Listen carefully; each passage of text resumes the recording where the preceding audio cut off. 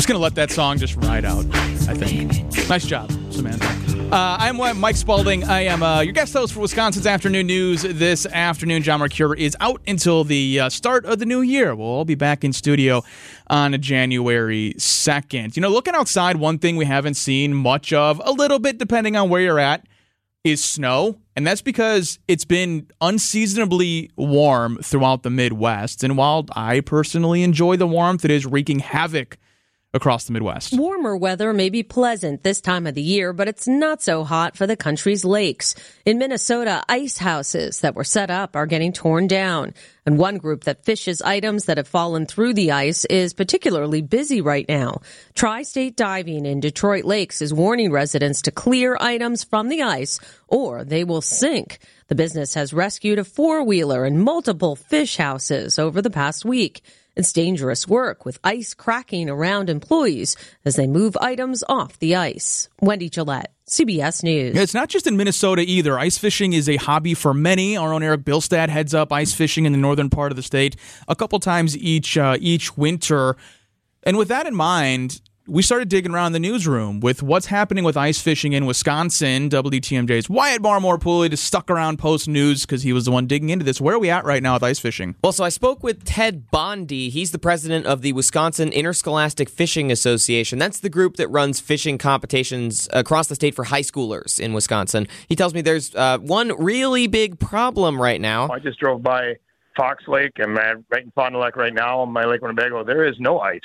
So no ice, that sounds like a problem. Yeah, they can't ice fish while there's no ice.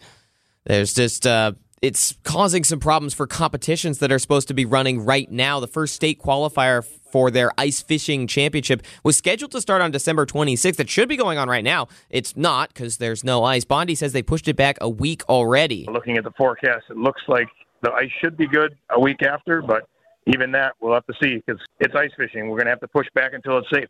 And so they're kind of stuck. No ice fishing. They can't do anything as long as there's no ice, but certainly not as long as it's not safe. There was 3 inches of ice on December 10th, and it slowly deteriorated. Now there's nothing, so we're waiting for it all to restart up again and refreeze. Well, a couple points here I think that come to mind. One, we're talking about high school students. You're on a finite amount of time, not only to get the ice fishing in because it's going to get warm again eventually, but also because your school year is going to come to an end, and it's not equal everywhere. I'd imagine the northern part of the state you can do it much later than you can in the southern-ish, the Winnebago counties part of the state, and this isn't an overnight fix. No, it's they're waiting a week. They may have to wait more weeks, and its safety is the big concern for Bondy. He tells me they need at least 6 inches of ice before they're comfortable sending the kids out there. He says that's primarily because they take groups of students on the ice that they need the 6 inches so it doesn't fall under a group of teenagers. And he says the common wisdom is you need about 3 inches of ice to walk on safely on your own. They're not taking any chances, though, and he did emphasize that 6-inch rule is more of a guideline. They've got at least 10 to 15 people checking the safety of the ice in different locations.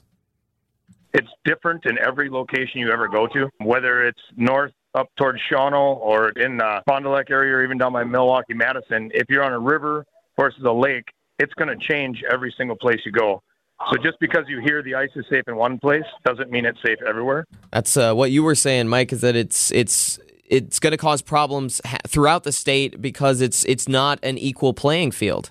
Yeah, and it's unfortunate because you can't, make ice. If you're running track and field, it would stink, but you could perhaps run in a field house or do something like that. With ice, it's either there or it's not there. And the other part of this, too, which is why I think this is a bigger story beyond like a bunch of guys drilling holes in ice and drinking beers in a January, is that the winter sports season and winter tourism season in the state of Wisconsin is humongous. Jessica, you were talking about your dad who loves to go snowmobiling. I'm assuming they're not just getting snowmobiles and then zooming around for an hour and coming home, right? Right, yeah. It's usually a whole weekend trip up north, and without the snow, that has yet to happen this year. And there's skiing, downhill skiing, cross-country skiing. I can imagine that's also having an impact this year.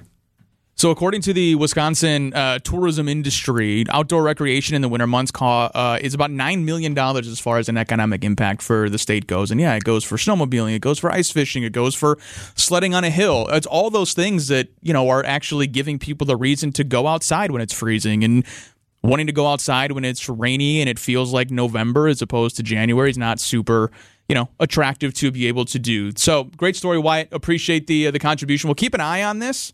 Maybe we'll send you up there and do the daily test of the ice, and you can just tell us. If I sink, there's problems. Intrepid reporting there. Wyatt, thank you so much for joining the program today. Look forward to the next up on your reporting.